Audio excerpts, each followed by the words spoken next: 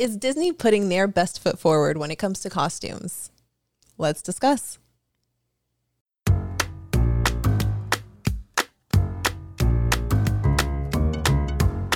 Welcome to Princess and Scoundrel, where we take you along our scrappily ever after from Fantasyland to Tatooine and everything in between. I'm Sarah. And I'm Steven. And we have a special guest on this episode. Yeah. We're talking about costuming at the Disney parks specifically, but how do those costumes stack up to costuming groups, to cosplayers, to Disbounders?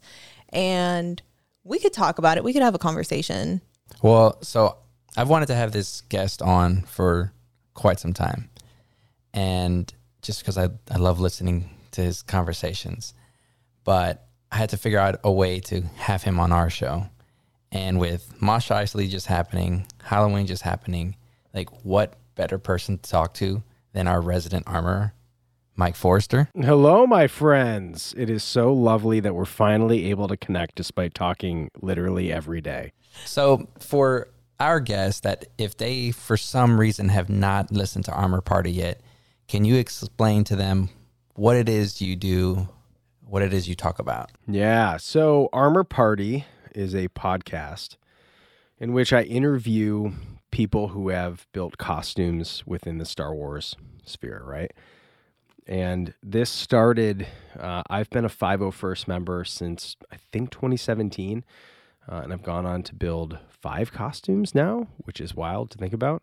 But in the process of me building costumes, I was just meeting a lot of very interesting people that either were like, you know, just hobbyists, or they were people that actually had worked on the show and they were just fans of Star Wars and they were dressing up as Star Wars characters like for Saturday nights to go and hang out with other people who love this stuff.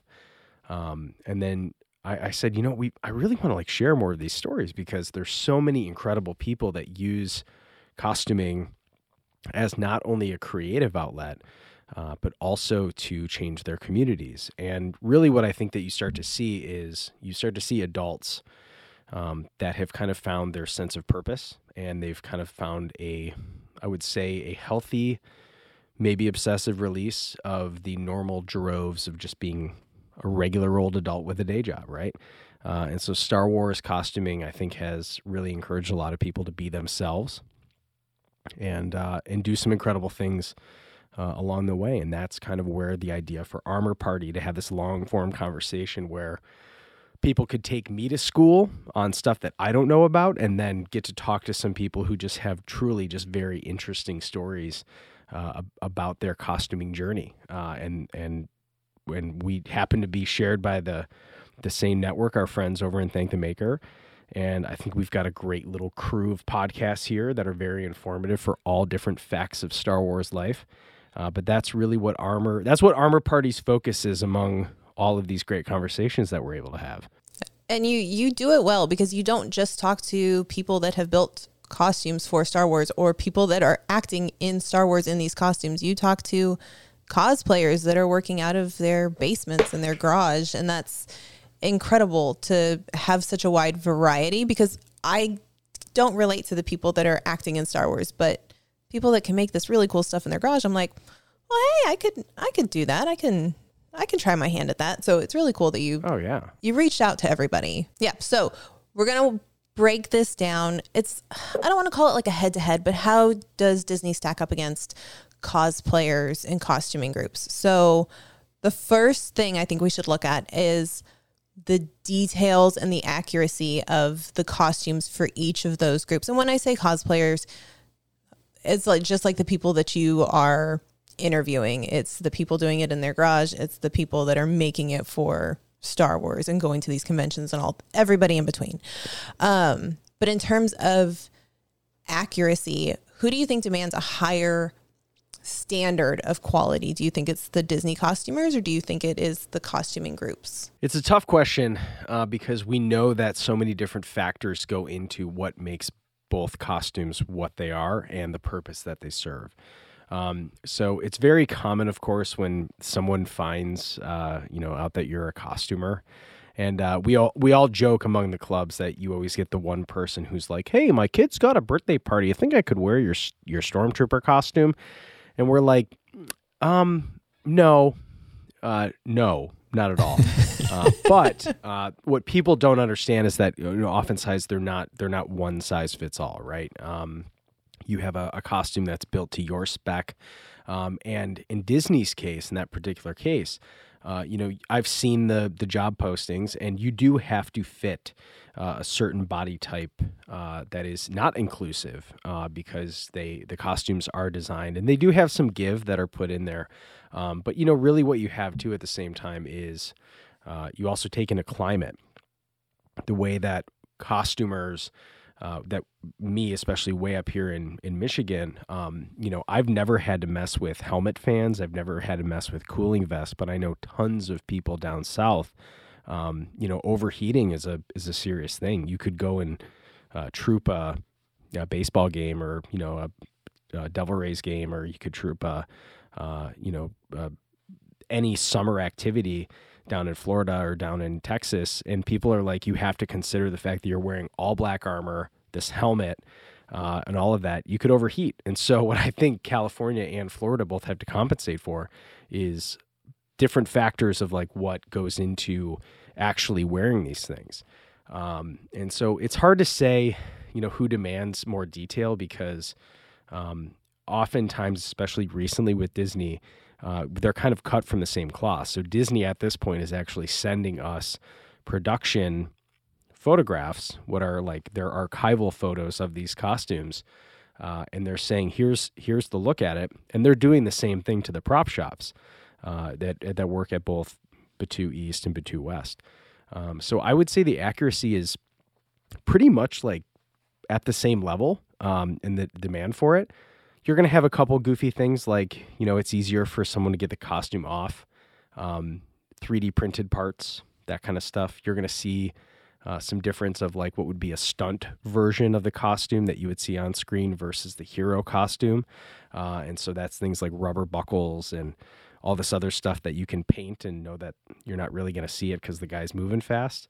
But the accuracy as far as both of them, I don't think there's, the costumers will say, "Oh, we're the authority," but Disney's also Disney. They're sharing their own resources. I guarantee you of that. So it's really easy to go, "Oh, can you believe what they did?" I'm like, well, I can believe what they did because they're making multiples of them and things are happening and stuff. So that's a good question, but I think they're about accuracy is accuracy, and they both go for the purpose of accuracy. Do you think that some of these, this armor, these costumes at Galaxy's Edge would qualify for 501st? Or Rebel Legion. Or Rebel Legion, yeah. Oh, absolutely. The 501st is the toughest club to get into because they don't allow for any customization. It's screen accurate costumes or interpretations in the case of animated characters. But there isn't any leeway, and so you're not going to have a generic pilot, right? Like we have hero pilots for the X-Wings, we have hero pilots for other ships, and you're kind of building it to spec, but they would allow you to be able to paint your own X-Wing helmet, right? That's just a general pilot. Mandalorian Mercs, another popular club, they allow for customization, and that can go all over the place. That can be for some, they have to meet a criteria, but there's a lot of stuff that might, that looks a little out of character for some of the current films that we see. And then we have the 501st, which 501st, like I said, is only screen accurate characters or interpretations agreed upon by the club. So there really isn't too much. And then within there, we have different levels. So you could be a level 3 Boba Fett, and that is literally like your blaster has to have a wood grip. It's got to have a metal scope. It's got to have all of that stuff. And so even that stuff that Disney would say, we don't want that. So I'm willing to bet that is not a, there's a couple of us have, rubber injected blasters. And then you have to kind of figure out, you have to remove the seam lines of where the mold was made and all that. But I don't even think Disney would mess with anything metal. There are guys who have the original Mark I Weebly flare gun from Empire Strikes Back, or at least metal reproductions of them. Disney wouldn't mess with that. It's not worth it for them. So I would say in terms of the costumes that you see, would they pass? For sure. So that kind of led me into like the next little, we wanted to do the reverse question is of if the 501st would be allowed to be a costume in Disney. And you're talking about this 501st, having a level 3. Like I knew that there was a certain, there's criteria for the 501st, like you had to have these certain things, but I didn't realize there was even other, like, you could have a plastic gun as opposed to a rubber gun to a same metal gun or something. So, well, haven't they had stormtroopers from the 501st go to Disney events? Or am I making that up? I could be making that up. No, you're right. You're right. Okay. Yeah. So even things like we saw them actually last year at the Macy's Day Parade. All of our friends, Justin Sonfield, friend of the show, a bunch of them had First Order stormtroopers, and then in that particular case, they actually get quote unquote hired by Disney, and so then we're no longer considered 501st members. We're not really allowed to like talk about it because once we get paid by Disney, then it becomes you're a Disney contractor. But there have been many times where 501st members have been brought in to do official stuff like that. So they're very aware. Their PR team is very aware of the standards that we set. We actually have a secondary set of images. We actually have a second. It's called a database. It's called the Outer Rim database, and you actually don't need to be a club member to update your information on the Outer Rim database. And that's how they're able to search by costume and see your specs. So you actually upload a front of yourself, a side, a back, and they will go through and they can categorize it by, stormtrooper, snowtrooper, scout trooper, pretty much any designation in there. They can go through and they can search you. So they're very aware. Of course, this is the third time that we've been asked to come to actually do production, and that's probably 5, 6, 7 plus opportunities now for the 501st among the commercials, Battlefront commercials, Fallen Order commercials. We had 501st members there. And when you say they, you're referring to Disney and or Lucasfilm, like whenever they're doing these bigger, licensed productions or whatever. Yep, exactly. So it's usually Lucasfilm that's the point of contact because, Disney has Star Wars projects when they want to have them. But other than that, the PR people are usually in communication with each other. So now, is it one of those, I don't know how long you've been in the 501st, but does it feel like it's one of those payoffs that there was such a high, like, I don't recall before Lucasfilm seeking, these cosplayers or these costumers out to come be extras. And it was, y'all always had that kind of level of detail just because it was a passion. But now it almost feels like it's paying off because they are calling you guys and saying, hey, we need scout troopers, or hey, we need, stormtroopers or whatever. So is it like almost like vindicating, like, oh yes, like all this hard work was like, it's finally paying off? Well, Stephen, that depends. If you live in California, maybe. If you live anywhere else, absolutely not. No. I think really, in my conversation with Chris Bartlett, who has played almost pretty much every single protocol droid you've ever seen in The Mandalorian, Book of Boba Fett, Obi-Wan. Chris was just a fan, and he just wanted to make these costumes to wear to go to conventions and bring these characters to life. And then eventually what happened is someone saw it, said, that's really good, and then got called by Lucasfilm to say, hey, would you be able to fill in? It's not like they fly Anthony Daniels to come out to do an appearance somewhere. He's not going to get in the suit for that. So Chris kind of became that person, and he's done it for almost 20 years now. But that just started as him wanting to build a costume. And really what you see with a lot of the people in these clubs, especially with like the droid builders, Steven, like yourself, McMaster and all of these other guys, they're just nerds. They're just engineers. They're guys who just like to build stuff. And then eventually what happens is they make enough noise by just bringing a Hollywood level production to life in their garage. And enough people are connected. And, you know, Star Wars is way smaller. The hardcore fans, way smaller community than you think. And look at what we've done as just fans of this franchise to kind of be able to carve our own little space out in it. And so for the costuming clubs, 501st especially is just over 11,000 members worldwide. I don't think any of us join the club to hope that one day we get put in a production. I would say it's certainly a perk. It's been a really cool thing. I know a lot of people who have built stormtroopers that normally wouldn't build stormtroopers because they know in general that's usually what's going to get called. But in general, I think most people, they build costumes because they love it and they know that in their small little community where they can wear their costume and be and make someone happy and make someone smile. That's why we do it. Going to children's hospitals and giving people a temporary sense of relief and you know, for a movie premiere, being able to have people walk in and have to walk by a stormtrooper before they go see a Star Wars. Like, that's the stuff that gets us going. But the productions, I mean, that was a Dave Filoni call. It's really cool that it's happened. But like I said, if you're not in Southern California or you're not in New York, you don't really get those calls. So that doesn't happen in Michigan. Cool. It doesn't. No, actually, people don't even know where Michigan is. So unfortunately, no, Michigan. No one's calling me up, Sarah. I wish. It's I Canada, wish it were right? so, but it's pretty close. It's pretty close. We actually won a war over that, Sarah. So no, it's not a thing.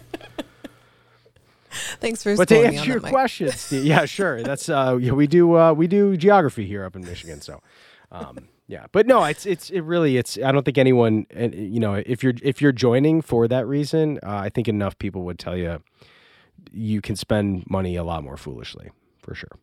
All right, so you mentioned like how cool it would be if you're walking past a stormtrooper at a movie premiere. So moving on to like the immersion that comes with costuming, how important are costumes when it comes to immersion, specifically in the Disney parks? Like Galaxy's Edge, definitely, right? And then even beyond that, Star Cruiser. But let's kind of drill down, like Disney parks, Galaxy's Edge, Star Cruiser. Star Cruiser is just like it when it comes to immersion in the parks. Next level immersion. Yeah. I mean, my take on it, Galaxy's Edge was a unique experience because Galaxy's Edge was supposed to disconnect you from the rest of Disney. Like, that was its intention, right? Right. The idea of Galaxy's Edge was that you were supposed to leave the galaxy and you were supposed to come to a new planet of Batuu, and that was supposed to purposefully not, I mean, we knew it. That's what they were going for. They've said it. They've showed it off, and that's the reason why you can ask where, you know, how do I get to Toy Story Land? And they're like, oh, that must be on a different galaxy. That they don't do that anywhere else on purpose, right?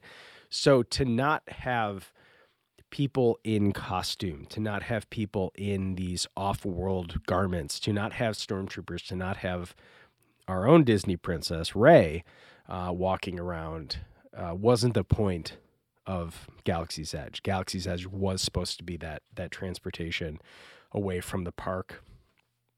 I don't know how you do Star Wars without costumes. They're the most iconic looks of any science fiction, probably even American cinema, in my opinion, of silhouettes and all that. So I don't know how you would have pulled it off.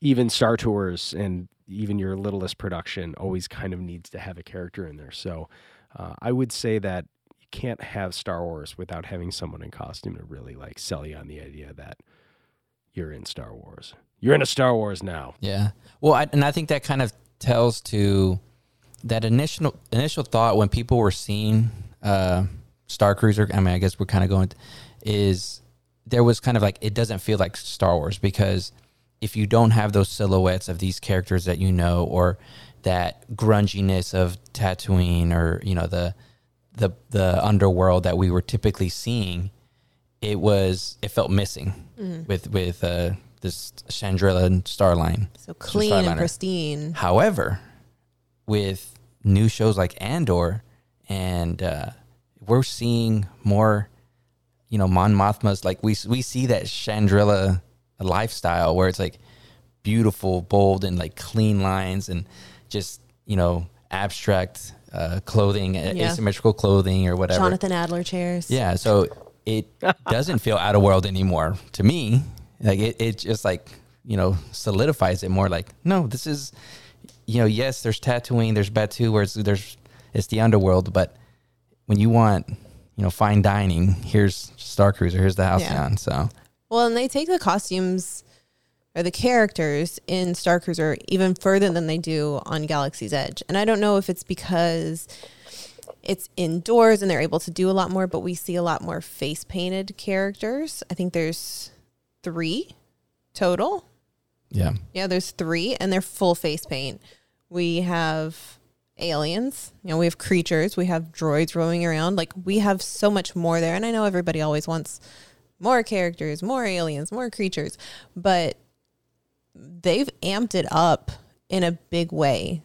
And I think that comes from kind of what Mike was saying about the costumes, where if it's in a cool temperature, it's, 60 all the time, you're not going to need, these cooling systems, where in Florida, out in those what would have Batuu, the three sons of Batuu, it's hot. Yeah. And, you feel for these characters. Like if you've ever like worn a helmet for a while, Mike, you could even more attest to it. Oh, but yeah. It is hot, and you're breathing your own, hot breath. And so all these things are true. Yes.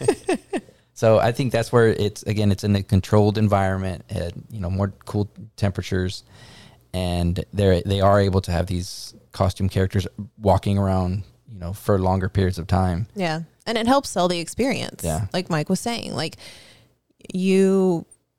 Star Cruiser specifically, you're paying a good amount of money to be there. You want to be immersed in this experience. And so if everybody there was just a human in a uniform of some way, you're not going to really believe that you've been transported somewhere else. And I think that's part of, too, the reason why Disney costuming has to be so good, is because if there are things that are off about it, you're like, wait a second. I mean, Star Wars fans in general are just so critical about everything that if something's out of place, if there's the jeans guy in Mandalorian, you're like, no. So Disney has to do that, and they have to do it live in front of people all the time. Well, and then other side of it, Mike, and this is where my question to you is, how someone could build a costume and say, I'm going to be, Boba Fett, I'm going to be Din Djarin, but there is not that level of, kind of the Chris Bartlett advice of become that character. If it's just some guy that's wearing like, hey, I built it. I spent my time building it, but he's just kind of like trotting along, like jolly, like, hey, what's up? Right. What's up? It doesn't give you that immersion. You're kind of like, oh, well, that's just some guy in a Din Djarin costume, in a Mando costume. Right. So I think there's another part of building a costume is like, hey, you got to start building your little swagger. You kind of like, slink down a little bit, or kind of like always be, turning your head type of thing. And So is that something that the 501st kind of guides you or teaches you, is like, they have to have this kind of demeanor, or this kind of gait, or if you're a stormtrooper, here's how you walk. Like we saw Andor had to learn how to, march. Do they teach you that? I mean, there are, when we get to do Lucasfilm official events, they do kind of have us say, hey, this is a Lucasfilm official event. And so you'll very oftentimes have the stormtroopers that are standing guard. You'll have specific roles. It kind of depends what it is. If we're an escort for someone, that means that we'll walk in single file line. We'll do these things. Other than that, we kind of hope that people in general try and keep a little bit of the immersion going. I mean, we just did our downtown Halloween, and we had 4 snowtroopers and we had a TIE pilot. And our fun was like finding all the little Darth Vaders and being like, Lord Vader, we found, and even the Darth Vaders got scared because all of a sudden a bunch of stormtroopers come, and we had so many kids that were there's the designs. It really speaks to how iconic the designs are because the designs are scary. Kids are, if they're not very familiar with us, especially the snowtroopers, because the snowtroopers don't have faces, we look scary. So there is a certain intimidation that is built into the design of the costumes. But when it comes to becoming the character, it kind of loses the immersion a little bit for people when Boba Fett is out there dancing to the Macarena, right? And I'm generally, I'm probably one of our more outgoing troopers in terms of trying to talk to people. Part of the wit is really funny when, we get all the time, like, aren't you a little short for a stormtrooper? We have mics on, and in general, we never take our helmets off outside. I don't want anyone to know who I am under there. And our whole group feels the same way. So we try to keep the mystery for sure. But we interact with people, it's like we'll go up, and if there's people in line, we'll go up to them and be like, hey, let's see your ID. And they'll kind of look over like, is he asking me that? And I'll be like, come on, hand it over, and they're just like, whoa. That's really cool for people to experience that. They're waiting in line to go see a movie, and all of a sudden they see us walking over, and they're like, "Oh no, I better not get shaken down on this." But in terms of keeping that immersion for people, what's interesting too, in the fact that we haven't talked about it, that really actually goes to the credit of the performers inside of the suits, is like the rigging system for the sound electronics and all of that. And I don't know if people don't know how the stormtroopers actually talk, but they are rigged up with these, like, basically these computer chips on their hands, and they're motion activated. So your wrist will, if you spin your wrist or if you close it, they actually will activate a whole different set of gestures on the, the positive expressions or the negative expressions. And that's why the stormtroopers are they're very animated, because they're actually activating different gestures within their costumes. So Kylo does that, stormtroopers do it, Boba Fett does it. And that's why you see a lot of those really heavy hand pulls. They almost look like they're being stage actors. Yeah. But you have to be, you got to be on it. If people are coming up and trying to have a conversation with you, they rarely fumble. And so there's a lot of going, hey, are you going to do this? And the stormtroopers go, we're watching you. You see them do it. So they have to be thinking all the time. It's certainly a performance. It is not a guy walking around just vibing people out. I mean, they're working for sure. And I think the characters, like you going to the Halloween festival, I know for us and for our kids, the things that I think our kids remember most from any trip we take to the parks is the characters. It's not necessarily the rides or the shows or the smells or anything like that. It's those characters. Like, those characters are what really sells it. And you're like, I met Mickey Mouse, or our daughter's obsessed with Wani. Well, and it kind of, when you were saying it, I hadn't thought about it in at this angle or this perspective. Is there could be people that are like, we're wanting aliens, more aliens and more creatures at Galaxy's Edge, but there may be people that have phobias and that are scared, true. Like that are not, and I think that's, now thinking about it, Disney has to kind of put all those things, like, oh, wait a minute, we can't have this, boss character, this, scary lizard man, greeting kids and stuff, because we don't know how receptive it's going to be. But right. I don't know why it just like hit me now that that's probably why they don't have like that scary of a creature. Yeah, that's true.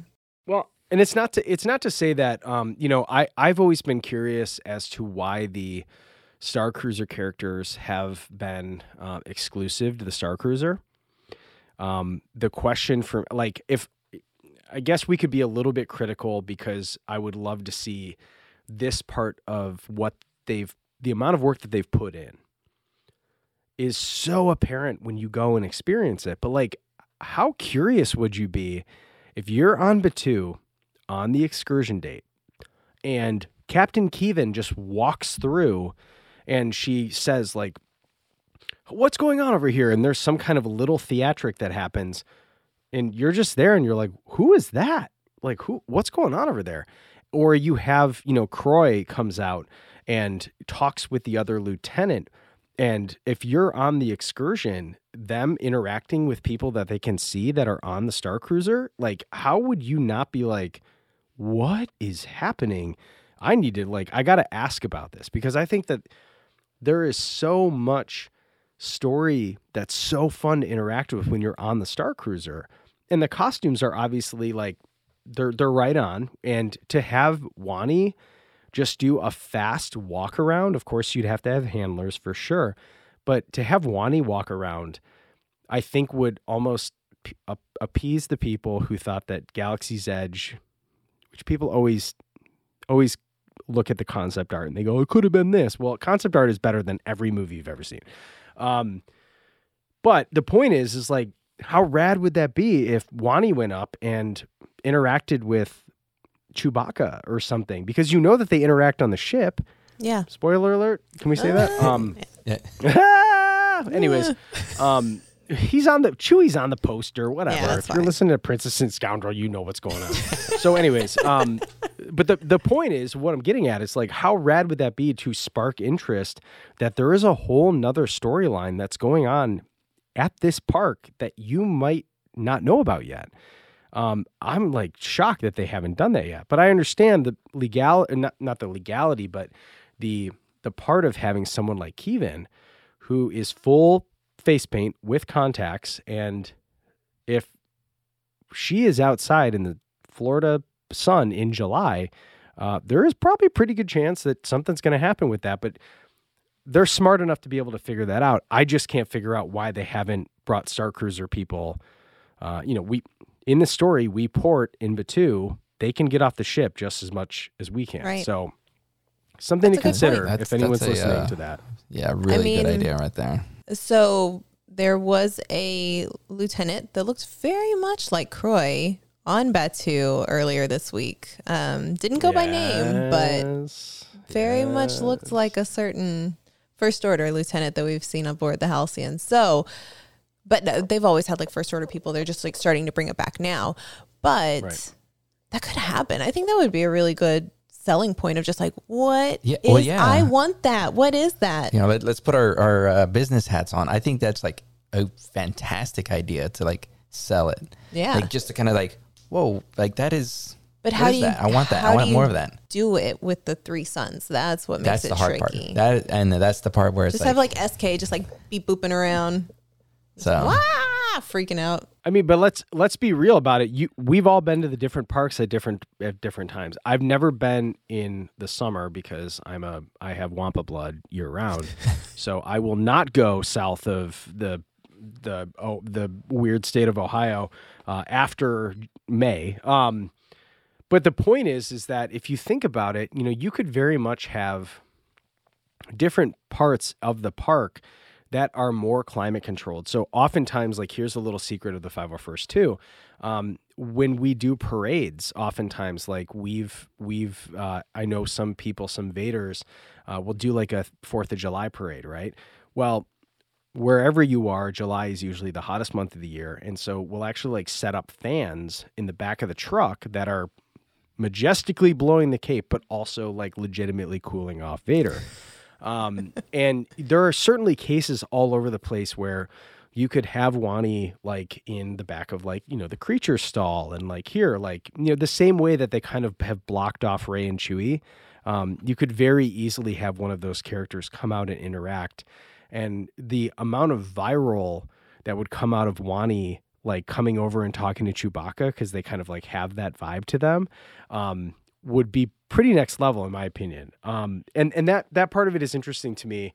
And I think when we were talking about this on Thank the Maker, when Peter brought up this point that he just asked it as a topical thing, it like blew my mind, because he goes, did they ever consider that the people who were leaving the Halcyon for the excursion became part of the park for people that were not on the Halcyon?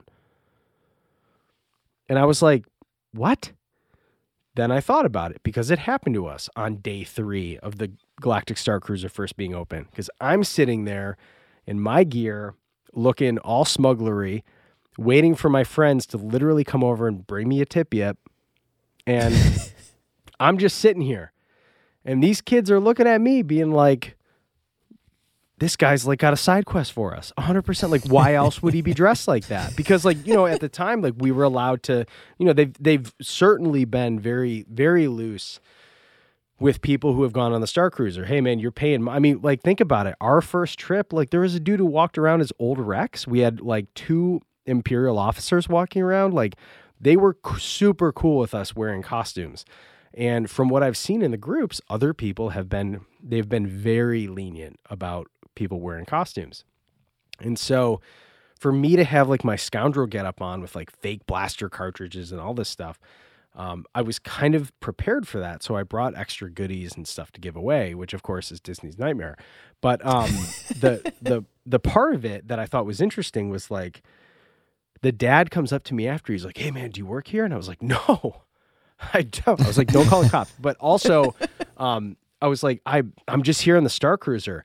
And his like brain switched in a second. He was like, oh, he was like, you're doing that thing? You're doing that thing? I'm like, yeah. He's like, is it so sweet? And I'm like, absolutely.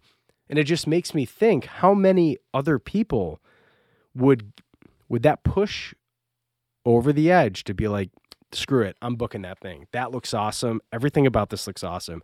And I feel like that part of it, I became an extension of Galaxy's Edge for those kids. In that brief little 15 seconds that I interacted with them, they were like, I came to Star Wars Land, I saw Stormtroopers and Chewbacca, and even there was a guy in the mess hall that gave us a little side quest. Again, I'm not supposed to do that, but I understand the point. But it's kind of, you understand what I'm getting at. It's like the byproduct of them unintentionally, because we asked Matt Martin about this, the writer, one of the writers of Story Group, and he goes, oh, I guess we never thought about that. And I'm like, well, here you go, $1 million idea. We're just giving it away. But I think it's really important for them to remember that, you know, you have clearly, I mean, Sarah, you run one of the groups. Like, people go all out for this stuff. They go all out for it. And why wouldn't you? Why wouldn't you, right? But here's the thing. If you're doing this trip, why wouldn't you? But then why would Disney put money into putting Kevin or Wani out there when we're doing it and we're paying them to do it? Well, right? I mean, it's always going to be a valid point, but I think the biggest criticism, of course, is that after you've gone enough, does Galaxy's Edge start to just feel like a shopping mall? Yeah. I can't disagree with that. If you go on all the rides, you do that stuff, that's great. And it's awesome, and I enjoy myself every single time, but like, it is such an immersive experience that people are more critical of that park than they probably are at any other place, besides your amenities and Super Disney people, for sure, because people like me who are not Disney people have never gone to Disney until they put Star Wars in, and now I've gone 3 times. So the point of it is like that they have to be feeding that system more, because people like me are going to keep expecting that there's going to be things that are changing. I think Boba Fett, I think Din coming to West, because they'll never come to East. And I hope people are listening to this and going, you guys at East screw up everything for everybody because you don't know how to act with people. And that's part of the reason why they only go to West. No, I don't think that's the reason why, I though. I think it's because of Star Cruiser. But yeah, you listen to us now. You have a different reason than I do. Take me to school. Take me to school on why no one cool ever shows up at East. Go ahead. Well, I mean, we've talked about this, that West is a quote unquote local park. There's it's chill. It's so much more chill. But it's for locals. It's for locals because there's not too many like international traveling. Meaning those people go all the time. Yeah. And so they're going to get sick of seeing the same thing faster than the tourists that go to And World. I think World is kind of like that staple where it's like, oh, I know that there's going to be this character because it's a certain, certain time of the year. So we know that it's going to get, so international guests could come and it's a consistent visit. You know you're going to get that experience if it's within that time. The 50. The 50th year or 50th anniversary carried over for 18 a little months. bit before, a little bit after, because they needed to make sure everybody that wanted a chance to go, they were able to go. Right. But then also Star Cruiser. So Star Cruiser is locked in because of Star Cruiser, and not giving away too much, things that happen on Star Cruiser. That version of Batuu is locked to a very, very, very, very specific point in time. So you can't have Boba Fett running around. You can't have. I wouldn't like it to. I would not like Mando. that to break that immersion. Yeah. So no, I agree, and I mean then all the more reason to fly out to West to go see those things. But let's move on because we mentioned Mando. They just announced at D23 a couple months ago that Mando is coming to the parks with Grogu in a little satchel. You've been waiting. You've just been waiting for that. Now it's gonna get flagged. This video is gonna be pulled down because I did that. No worry. It's the most iconic. For any of It's like the this. most The magic of iconic editing. penny whistle. Yeah, that's right. We're not monetized. It's fine. But moving on to innovation in costuming. So having Grogu like this is a big deal, and Disney is making bigger strides recently in their costuming. We have Grogu in the little satchel with Mando, which apparently has been in the works since they were filming season 1, according to Favreau. We saw the Project EXO. We saw that announced last year at D23 or Destination D23, and that turned out to be Hulk and Avengers Campus that was there for, I don't know if he's still there, but he was at Avengers Campus. And then nobody even really talked about it, but Wani on Star Cruiser. Yeah. Like her face moves. Like she is not just popping a head on and that's it. And she just kind of has to act around it. Like she's able to express, and they didn't make the news like I would have expected it to. Yeah, I think that's for Wani specifically. That is like the one thing that it amazes you when you first see it, because you think, oh, it's just a mask. Yeah. But then when you see expressions and you're talking to an alien, you're just kind of like, she's raising her eyebrows at you, and you're like, jaw dropped, kind of like, what am I seeing right now? Like, oh my gosh, and you don't even know which, Yeah. Of course, I don't speak Huttese, so, but yeah, so Disney is There's strides. no handler. No. That's what else is interesting. There's no handler. Yeah. So like you have to think of like how wild.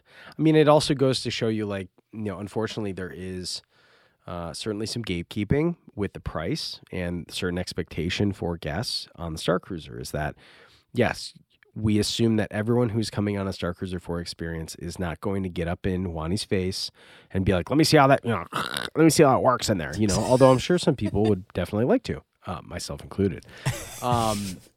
But I mean, I think it's an accurate point.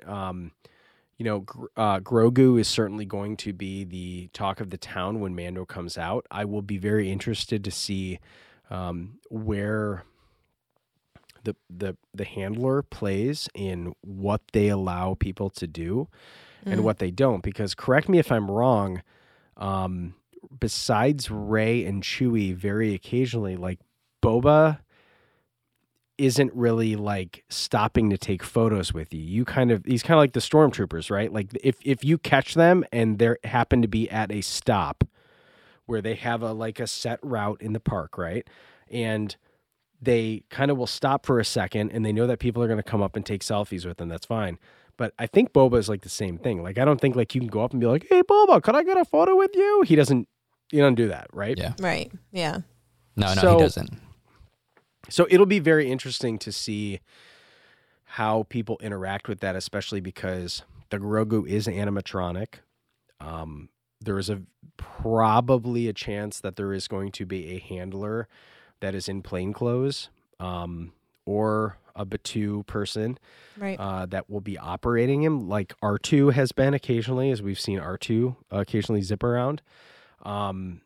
I think that's probably what will happen. But at the same time, I'm curious to see how the interaction is going to be with Grogu, especially because you have, he's at the side. He'll probably wear him more to the front so that people can kneel down and get a picture with Grogu, or at least talk to him. But I don't think you're going to get that, like, oh, my kid went up to him and had a conversation with Grogu. It's like, that probably won't happen. No. And I think it's going to happen soon. I'm with you. It has to. I mean, it has to. Didn't they say November, or they said this year? Yeah. So, I mean, you're probably going to start to see him show up maybe after New Year's, or maybe before Christmas, or whatever that is. I think costumes wise too, especially, again, how many different wraiths have we seen? And they are like from different. They're completely different, right? So you've got your like extra small to double extra large, and you've got all these different pants, and I'm sure that we're going to talk about it, but you do have professional prop makers and a team of prop makers versus usually cosplayers end up either being like one man show, one person show, or there you go. More specifically, yes, Sarah, yes. But seriously, it's like, usually where cosplayers run out of steam is usually financially tied. I can say this as my Boba Fett is, my wife's not going to watch this. I don't care. Boba Fett is really expensive. Yeah, it is. It's really expensive. So, I think that's, we'll get into it a little bit more, but I think, that's where you're starting to see the difference, because people have done incredible animatronics. People have been building Mando's whistling birds, the gauntlet where the little rockets come out and they light up with LEDs. Cosplayers have been doing that for 2 years. Yeah. And people have figured it out. People have been building the workable rangefinder on Boba's helmet for years, putting servos and all that kind of stuff. That stuff is available, same as for the Disney shop teams. But you're going to see a little bit more budget, a little bit more time, a couple more hands helping. So, well, I like to think Disney is kind of like that Apple way of making new products, where people, when Apple comes out with something, it's not, it's new to them, and it's like, oh, here's like the greatest thing. But you have the Androids, the Samsung, oh, we've been doing that for 10 years. It's like, well, how come not every phone has it, or how come it's not done to this level that it's like, sure, I need that, whatever it is, whatever, bubble messages or whatever, I need that. Why haven't we done that? And it's like, well, we've been doing it for 10 years. Like, well, no, this is what I want, not that. Right. And I think that's what, when we talk about the Hulk, I was a little, seeing the videos, I didn't see him in person. So, the massiveness of him is, lost on me. But seeing him walk, it still looked like a person on stilts.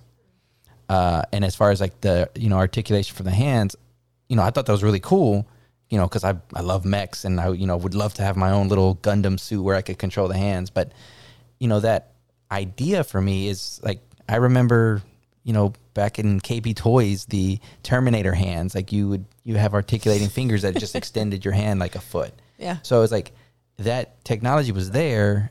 I know they're working on like making it lighter, making it more of a costume, but I think the performance part of it is in the person that actually in the suit probably needs to be more comfortable on stilts. Not fluid. It's not fluid. It doesn't feel like it's a Hulk. It feels like a person in a suit still for me.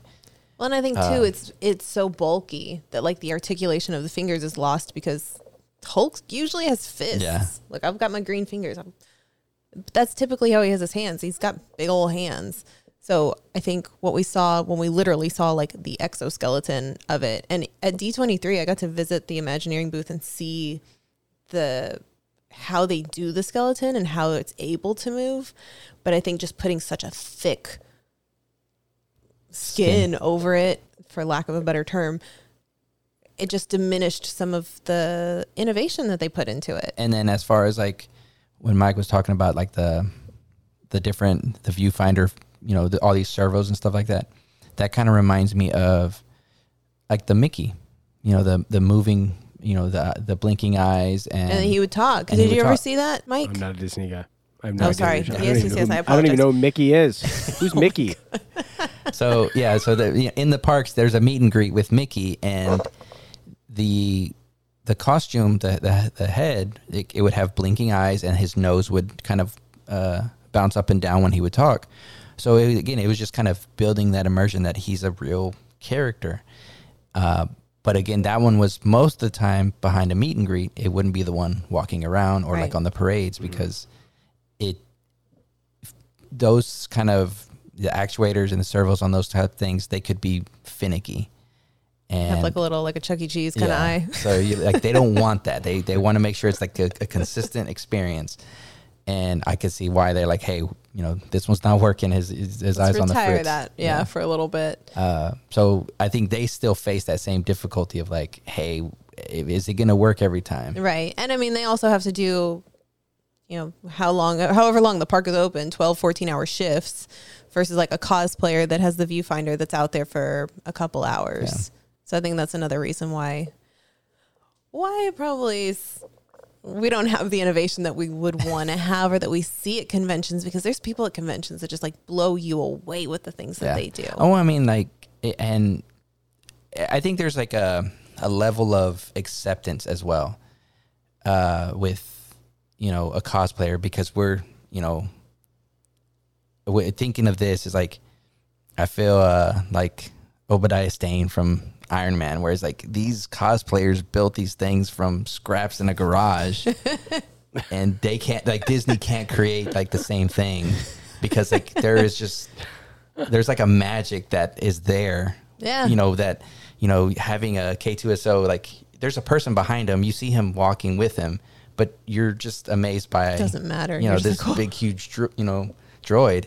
and you knowing accept that it as a one cosplayer. person made it, or But, a small group of people made it. But you accept it as a cosplay. But if you were to see it in a park, you'd be more critical of it, saying, "Oh, well, there's a guy behind it, That's a good controlling point. it." So, Well, I think you see it a lot at like Dragon Con. Like everyone was blown away by how awesome that person was who made the Rancor. Now, granted, the Rancor was person sized because yes, no one was like, all right, we need 12 of us to make a 24-foot Rancor. But like the scale, the proportion, the slime, the drip, I mean, they had it all. And they made it out of foam. It was incredible. I remember because everyone's like sharing it, being like, this is the raddest thing. So like, Steven, your point is absolutely taken. And many of us too, of course, it's like, we'll go to a convention. I say this as someone who's like, if you looked inside of, my Scout Trooper, it's like, I got duct tape all over that thing that's holding up batteries and, voice microphones and speakers and all. I mean, it's every time you troop, you go, is today going to be the day where something's just going to fail, right? Because mind you, too, for people that are listening, I mean, the original costumes, the Stormtroopers in the original, in A New Hope, some of them didn't have tube stripes. The brows were like, the faces were smushed. I mean, they were making this stuff out of plastic. And if you got up close to it, it looks like junk. I talk about this on Armor Party all the time. There is literally duct tape on the back of the Sand Troopers packs. You don't have to look much further to go. They had no idea this movie was going to be a hit. And they loved the costumes. They cared about the costumes so much that they painted over Boba Fett in Empire Strikes Back to just change the paint for Return of the Jedi. That's how much they cared about the costumes. Don't put it in a museum. Just paint over it. No one's going to break this stuff down 40 years later. So when you think about it, it's like the shoulder bells on the Return of the Jedi speeder bike, the Scout Troopers. They had the bells were falling off. So they have zip ties on them. We never saw that until we saw the 4K edition. We're like, are those zip ties? They're zip ties. So you have this weird barrier between we've never needed to see these films in HD. It was like whatever you saw, you were going to see. And then now we're in this state of, everything is, of course, 4K, 6K, 8K, all this scalability. The costumes have to be more complicated, which in turn makes things more difficult for us to replicate. Because Boba Fett's original costume in Empire Strikes Back was cobbled together with parts. Just the weirdest stuff you'd ever imagine, that your imagination filled in is like, oh man, like it's a rocket dart. He's got it. It's like, no. That's a turntable cleaning device. That's what that is. They just took the part off and they put it on his neck, and people were like, I bet you it's an anti-security. It's like it was a squeegee for film photography, and they just put it in his belt, and people were like, it's a like super knife. What? You know what I mean? They can't do that anymore. They can't, because people can figure it out. People can see stuff. People saw Jeans Guy and like lost their mind over it. So it's like we're at this weird intersection between where, and you did see the difference between the Rogue One Stormtrooper in the original trilogy Stormtrooper. All these like vacuum form molded stuff that we had in the original trilogy now is made out of urethane. It's flexible. They're molding in the indents. The tube stripes aren't stickers anymore. They're like indented in and then filled in. So things are getting more complicated. The First Order Stormtrooper is way more complicated than an original trilogy Stormtrooper. So we're kind of at this difference and this intersection between where film only might need them on screen for a little bit, and then you have even the difference between a stunt costume and a hero costume. Well, now you're actually able to go up and see these characters as close as you want to get before they kick you out of the park, but you can certainly have it's getting harder and harder for people to lose that suspension of disbelief, because our expectations are our adult part of our brain that wants to figure out why the magic works. But your kids, my kid, the kids we met on Saturday, that was Hulk. That was Hulk up there. That Hulk is 10 feet tall. That's Hulk right there. They don't think about that. So we had this like weird intersection between what costuming is supposed to serve, the practicality of us, like, could I add rockets to the back of my Rising Phoenix on my Din Djarin? Of course I could. Would Disney do that? Probably not, because if you light up rockets, why would you just fire your rockets off? You should fly away. So they probably have to figure out how to get Din Djarin to fly up past the top of the former Oga's Cantina extension. So who knows? Like, things could happen, but there is that intersection between being like, we have to figure out what's believable. And again, our target market isn't 50-year-old guys who want to complain on the internet. It's kids. And we have to remind ourselves of that, Yeah, constantly. So I think let's wrap up on the last kind of topic, which is variety. So talking about conventions and going and seeing all these like fun mashups, like what creative limitations does Disney face that cosplayers just get to go wild with, right? Like the Fab Five, you see them in the park, and Mike, you're not a Disney person. The Fab Five is Mickey and his friends, but they'll dress them up for cute little, yeah. Mickey, this is Mickey, yeah. But I was like Chris Webber. Yeah. I was like Chris Webber. So they're like, I mean, they're all original Disney characters, but they're the main mascots of the Disney parks, and so they get to dress up in cute costumes for Halloween, and they get to wear their little 50th celebration outfits, and they get to wear different outfits. Mickey's a magician, Minnie's on the red carpet. So they get a little bit of creativity when it comes to the Fab Five, but when it comes to the rest of the characters in the park, like Boba Fett's not going to be walking around wearing a Santa hat for Christmas time. Yeah. They're not going to be able to do these fun mashups like when you see a Boba Fett at the convention and it's Boba Tea, right? So I guess let me ask this instead, is what are some of the fun crossovers that you've seen at conventions that have really stuck out for you? Because we know that we'll never get to see those types of things in the Disney parks. There was like Celebration Chicago. There was a Superman Stormtrooper, and he had like the black swirl on the top of his head, and had like it was Stormtrooper armor, but it was all blue, and then the crotch piece was red, and then they had the, and then there was like a Rick and Morty trooper. I mean, even I had fun. I went as Speedy Mike. I make like these little like business cards. It's just something fun that like I'm like a scout trooper lumberjack who's like sick of hitting trees, cut the trees down. And I walked around with that and I gave those cards out to people and people thought that was hilarious. I think, I think we can always, especially you go to a convention and it's so wild because you show up as a standard stormtrooper and it's like the most boring costume there, right? But like at any other case, you walk around as a stormtrooper, like you are, good luck when we do Halloween stuff. Like you're lucky if you can walk down a block without getting stopped 20 times to take a picture with people, because that's like literally what people think of when they think of Star Wars.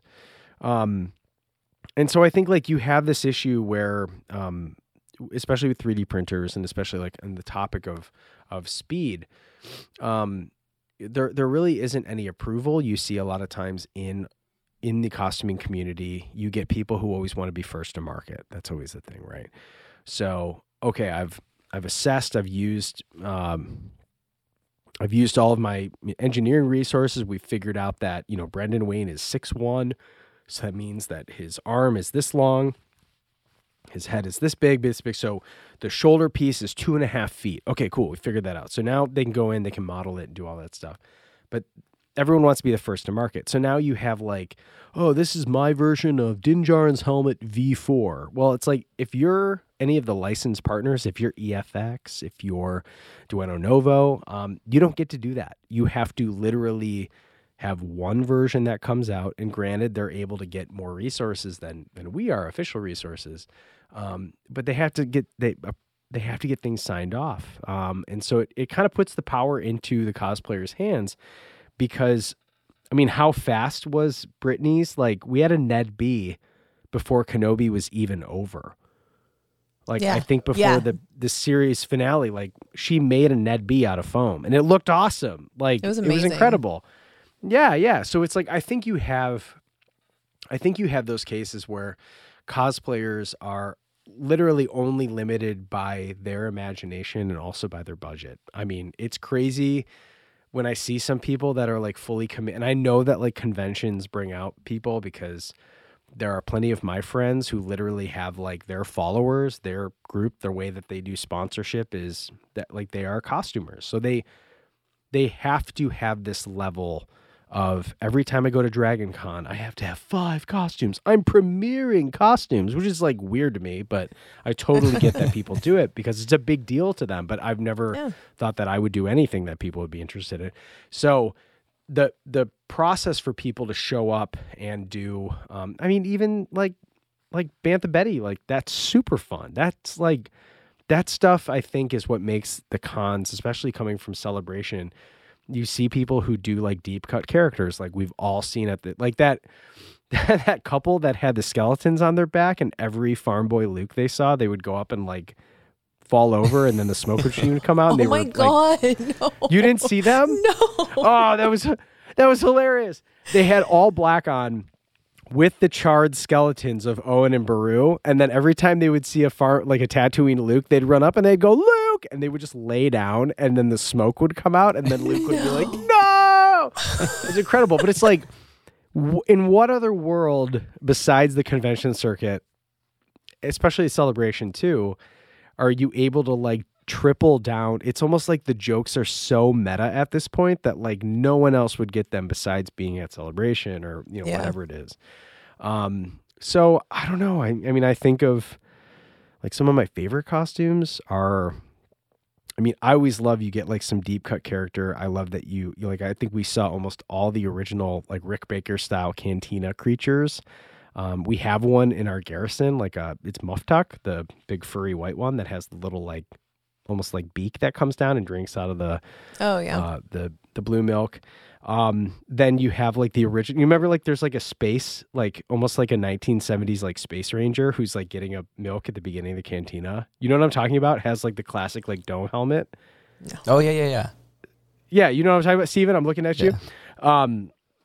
like someone's wearing, so like doing that. And then you have like, you just have these, you just have the creativity of people who want to go and make these deep cut characters because they know that that is the space where people would appreciate that. Right.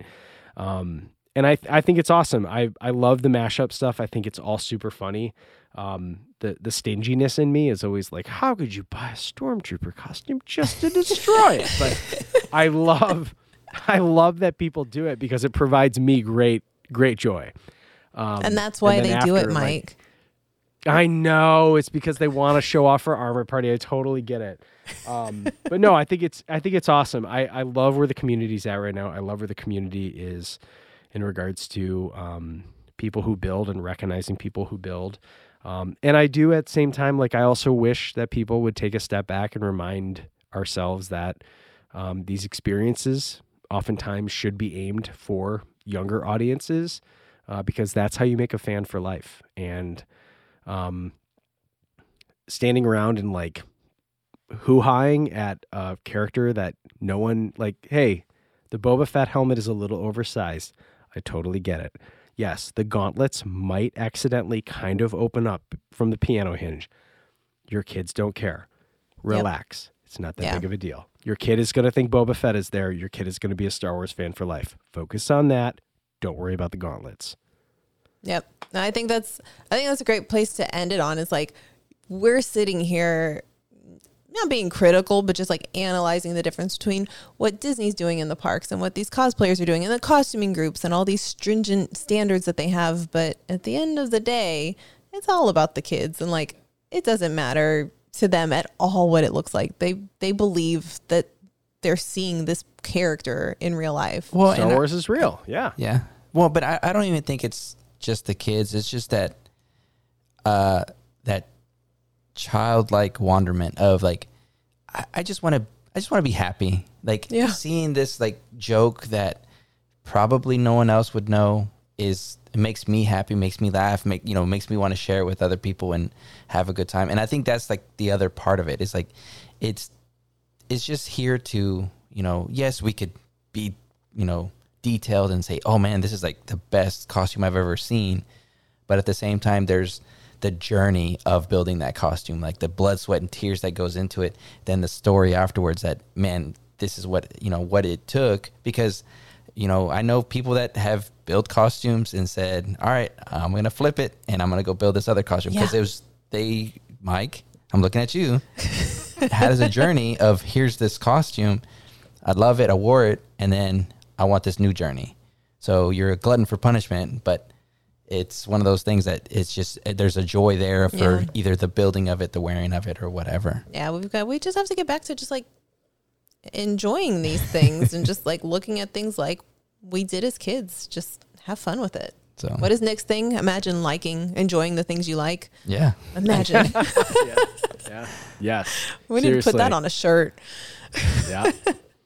All right, Mike, thank you so much for joining us for this. This was a lot of fun. I know you, like us, always have your hand in everything, but tell us what you have going on, where people can find you on the internet.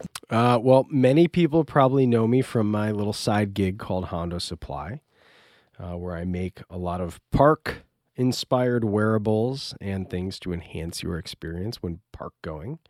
So you can find me at Hondo Supply on Instagram, and then you can also listen to Armor Party, a podcast about Star Wars costuming over at Armor Party Show on Instagram, and you can find us wherever you get your podcast.